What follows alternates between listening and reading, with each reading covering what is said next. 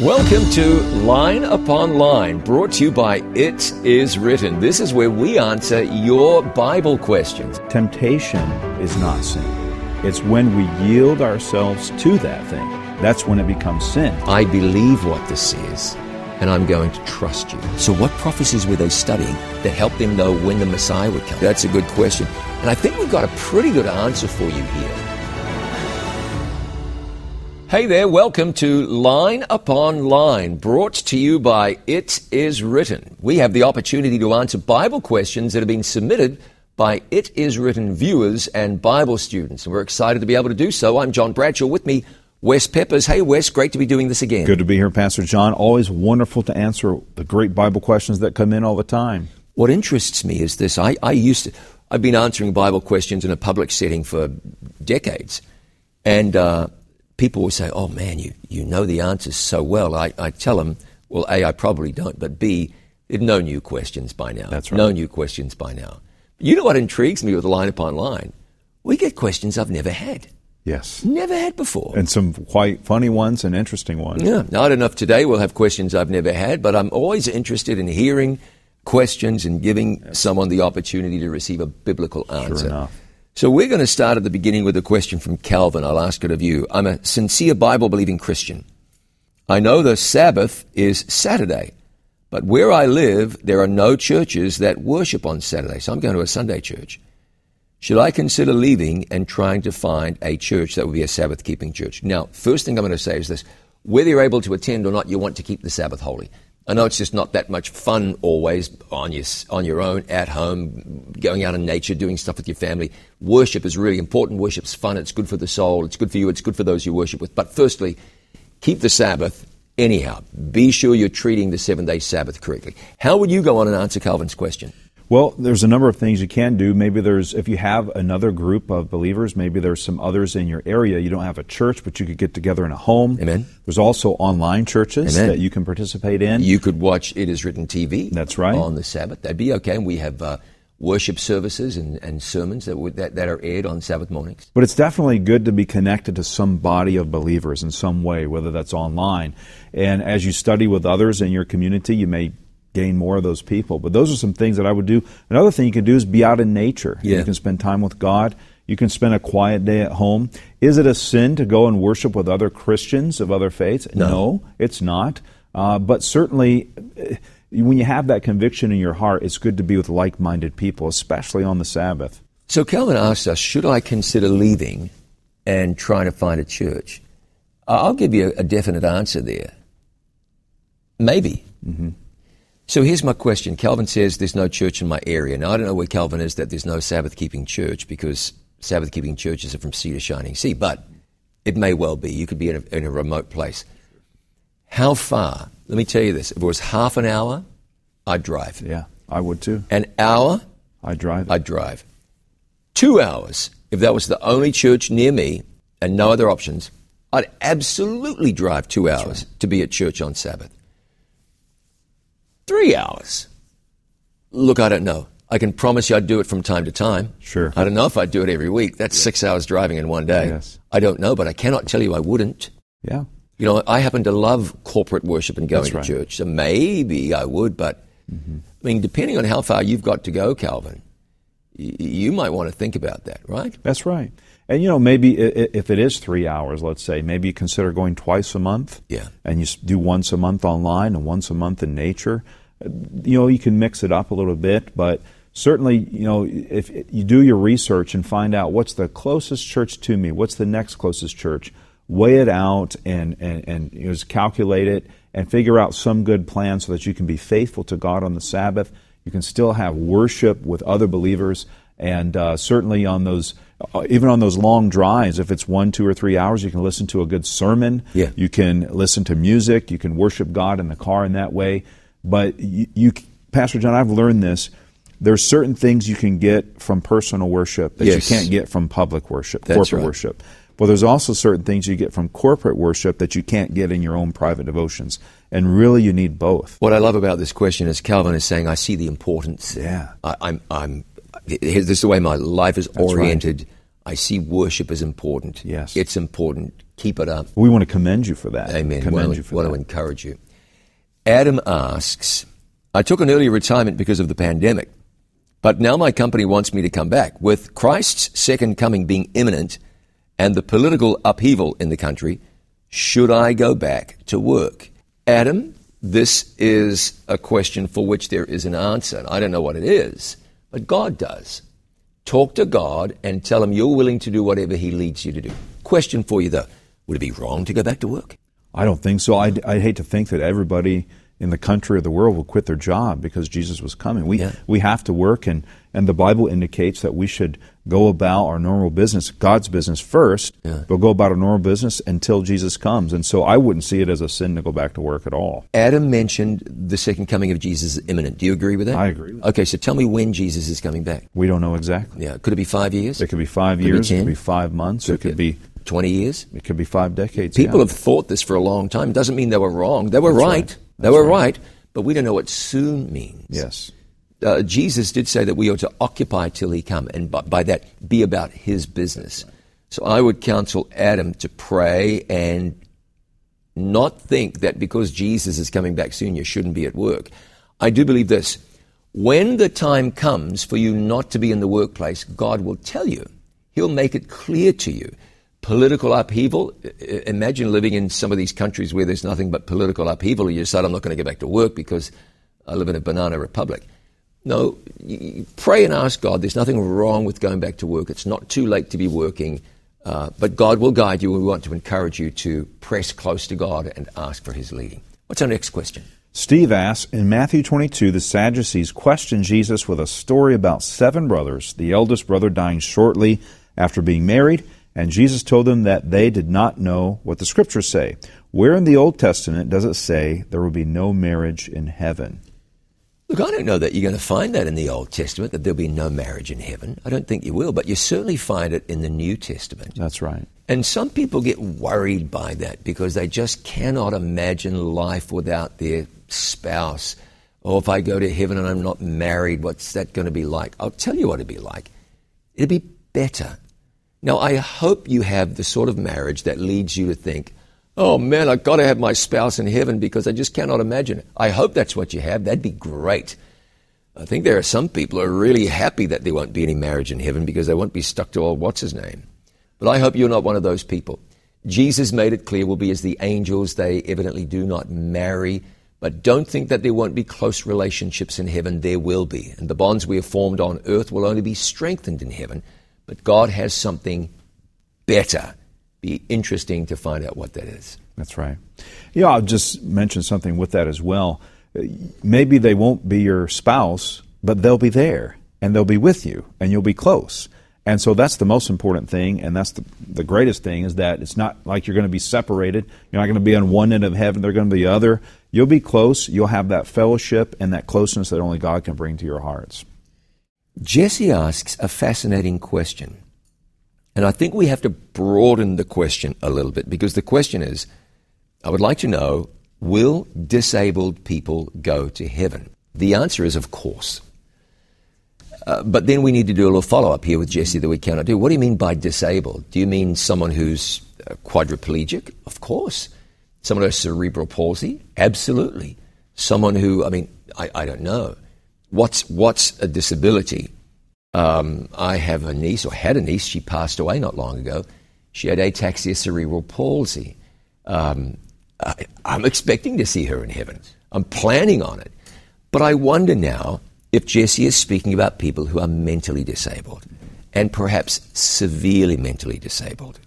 Because someone who loses a foot and drives around with things on their rearview mirror and gets the parking space because they're disabled, there's not even a question. No question. No.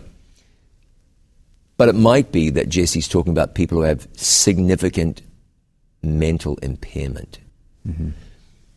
We're not told in the Bible disabled people will or will not go to heaven. What we're told is that saved people go to heaven, lost people won't. My question is this. Help me understand why someone with a severe mental disability would not be saved. Has that person rejected God? Has that person turned their back on God? Now, what I'm not doing is saying all people who are psychologically or emotionally impaired are saved. I don't have the right to say that. The Bible doesn't give us the liberty or the license to say that. But the Bible doesn't indicate they'll be lost either. That's right. So I think the point is you can be very hopeful that if you have a family member or a friend who has wrestled with an emotional or a psychological disability, one that's been maybe crippling or one that's prevented that person from living what you might otherwise call a normal life. Don't hang me for using that word, but I'm using the little air quotes there.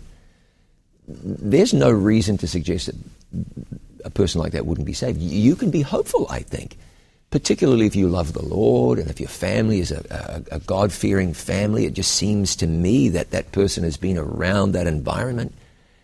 Look, we can't promise, but I'm hopeful. What do you think? I think so, and I think that God knows the heart of that person, and He knows what decision they would have made. And really, it comes down to making that decision to follow Jesus. God knows what they would have chosen, and He will base that on His judgment on that. One thing we can be sure of is that God will be fair. God is merciful, He's fair, and He's just. And whatever decision He makes about that, He will be just. Yeah, that's right. It will be the very best. I encourage people to be hopeful. Yes. And to remember the Bible says that God is not willing that any should perish. That's right. He's trying to crowd people into heaven. Everybody. It's not like this is a package tour with only so many seats on the bus. Yes. You know, sometimes people worry about the judgment. And I always say, they think of the judgment and think, oh, God's got this button He's pushing with a trap door. And I always like to tell people that judgment is not about what God is doing to keep you out of heaven, but everything He's doing to get you into heaven. Yeah, amen, He wants us there. That's exactly right. We've got time for one more question. This is from Gian Antonio, who writes from Sweden, interestingly enough.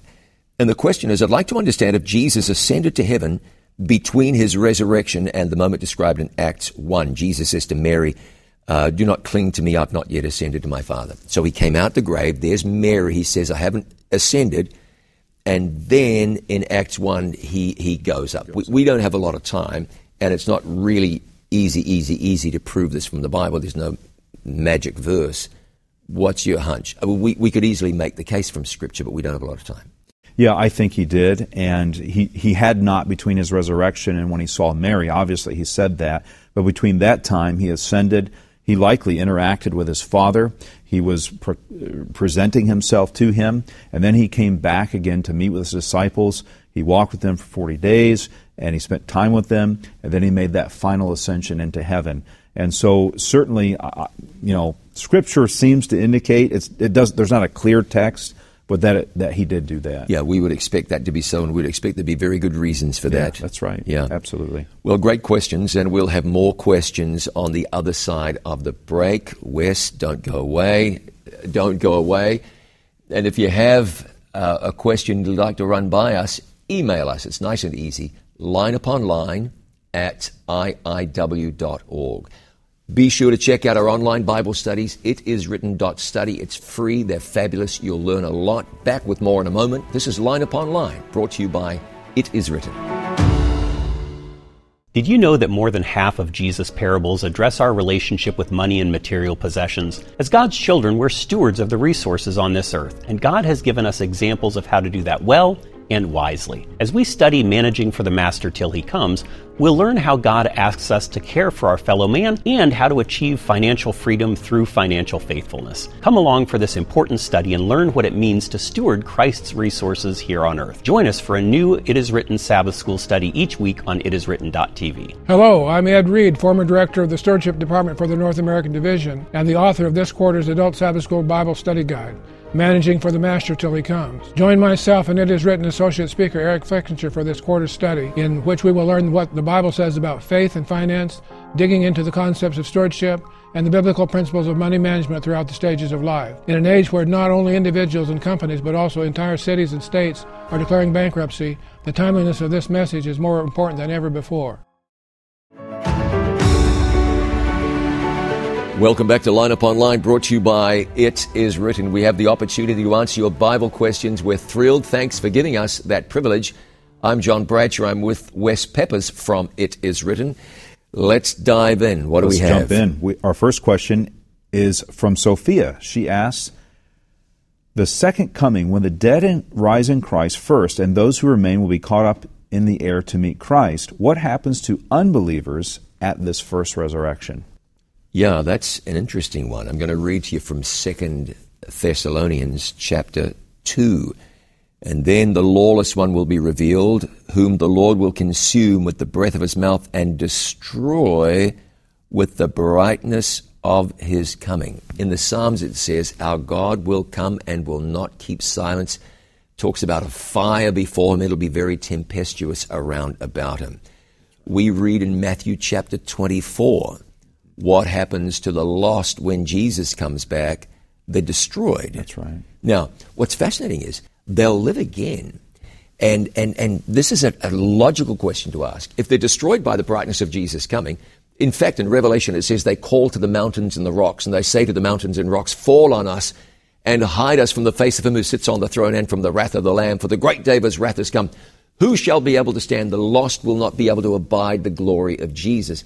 Interestingly, they'll be resurrected at the other end of 1,000 years, not so much that they can suffer again, but so that before they're blotted out of existence, they have the opportunity to acknowledge the lordship of Jesus and the justice of his ways. That's right. You don't want anybody being blotted out of existence saying, but I'm not at fault here.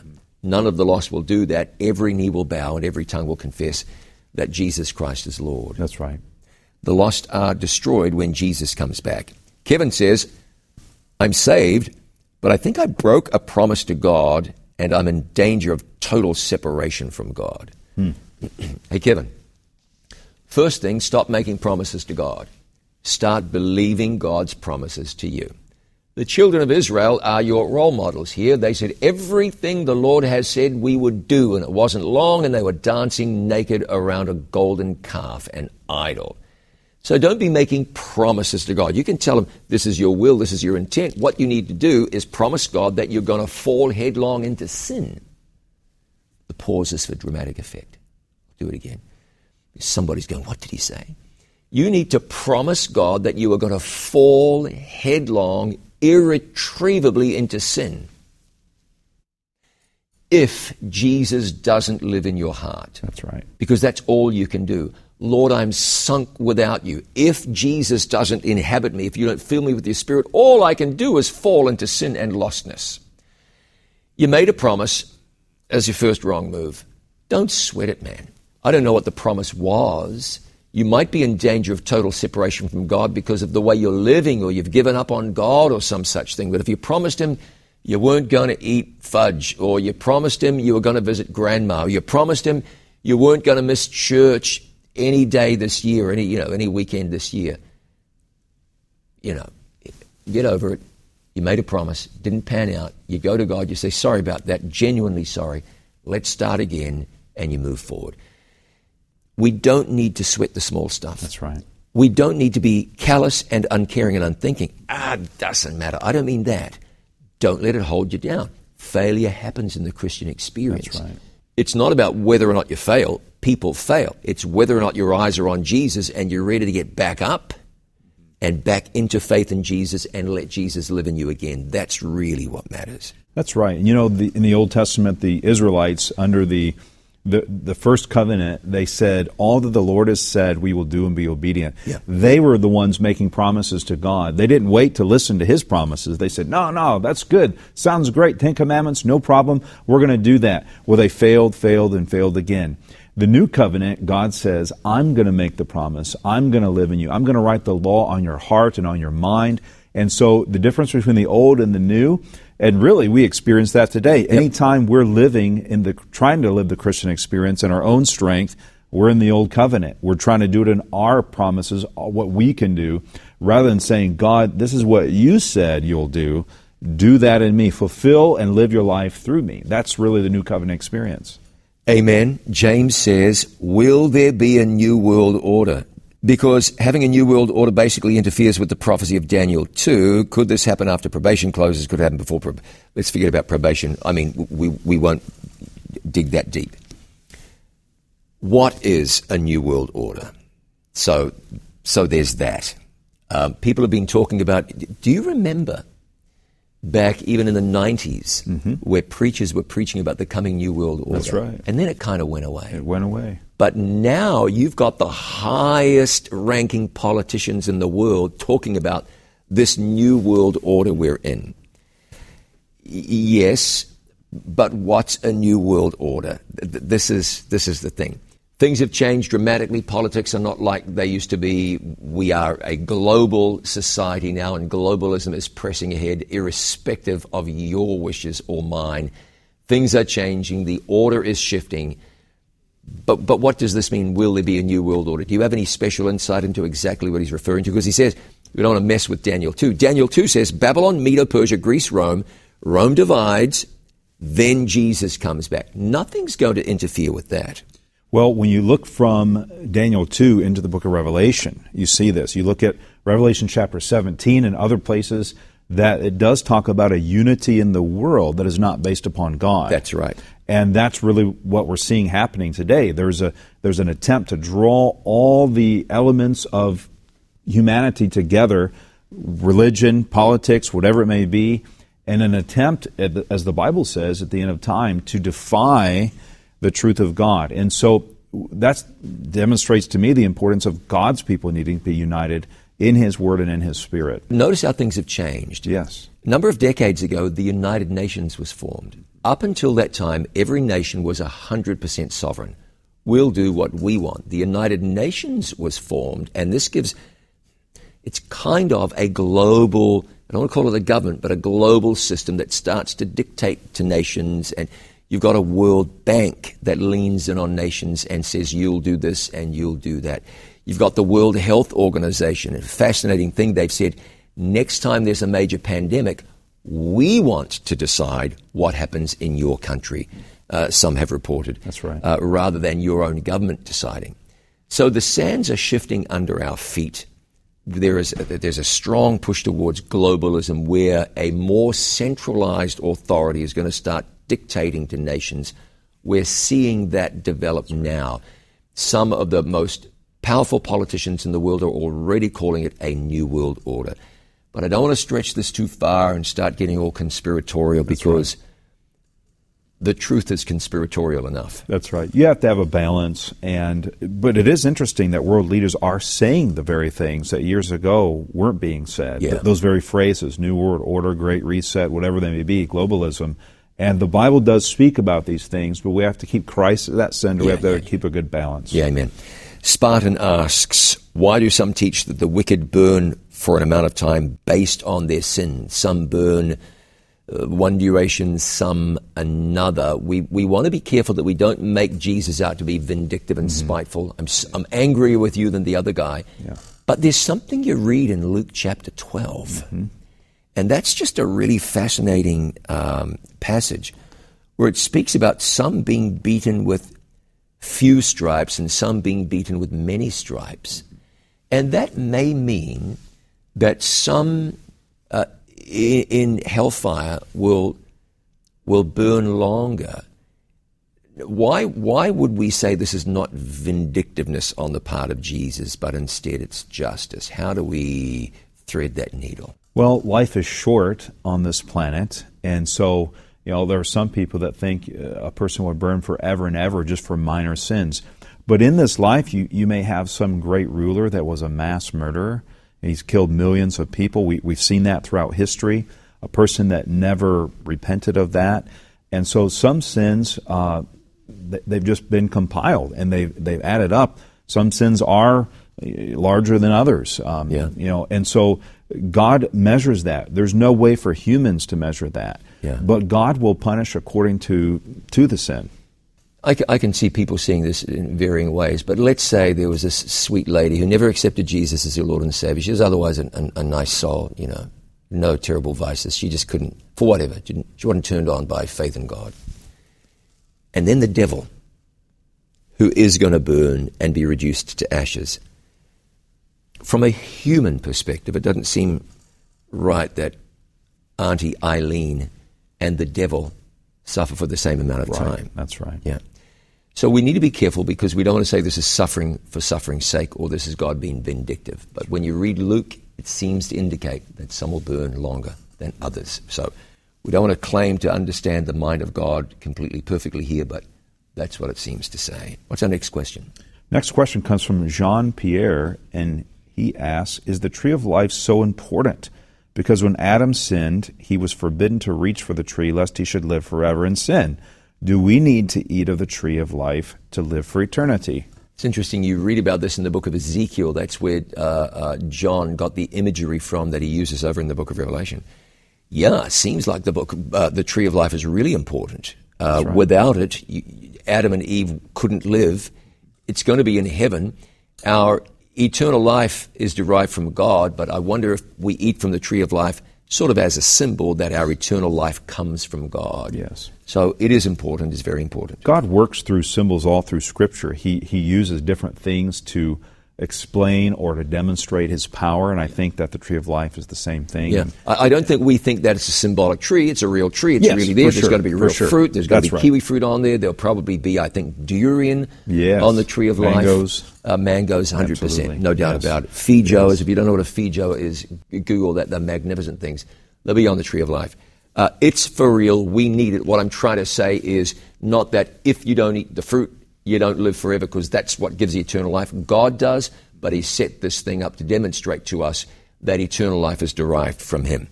Why don't we tackle a question from Carol about hell? We have only 1 minute, and it's an enormous question, but why not? This question comes up often on Line Upon Line because it's important to people. Is hell eternal? I was taught that it's not, but most of the people I work with think that it is. Yes, the people you work with want God to be a tyrant and a murderer. They want God to take the lost and burn them without end. Just imagine what that's like. So you're going to be in heaven and know that your husband, your grandmother is over there someplace in absolute agony, and it'll never end as long as you're in heaven. No. So the answer is hell eternal, yes or no?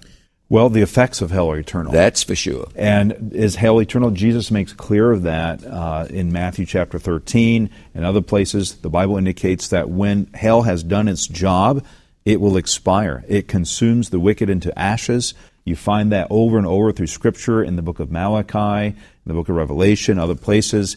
It's very clear that it does come to an end. Yes. And once it's accomplished the justice of God, it does end. Amen. Thank you so much for your questions. If you'd like to know more about hellfire, visit us online at itiswritten.study. You study that study guide we've got there, and you'll be really blessed. We'll do it again sometime soon with Wes Peppers. I'm John Bradshaw. This has been Line Upon Line, brought to you by It Is Written.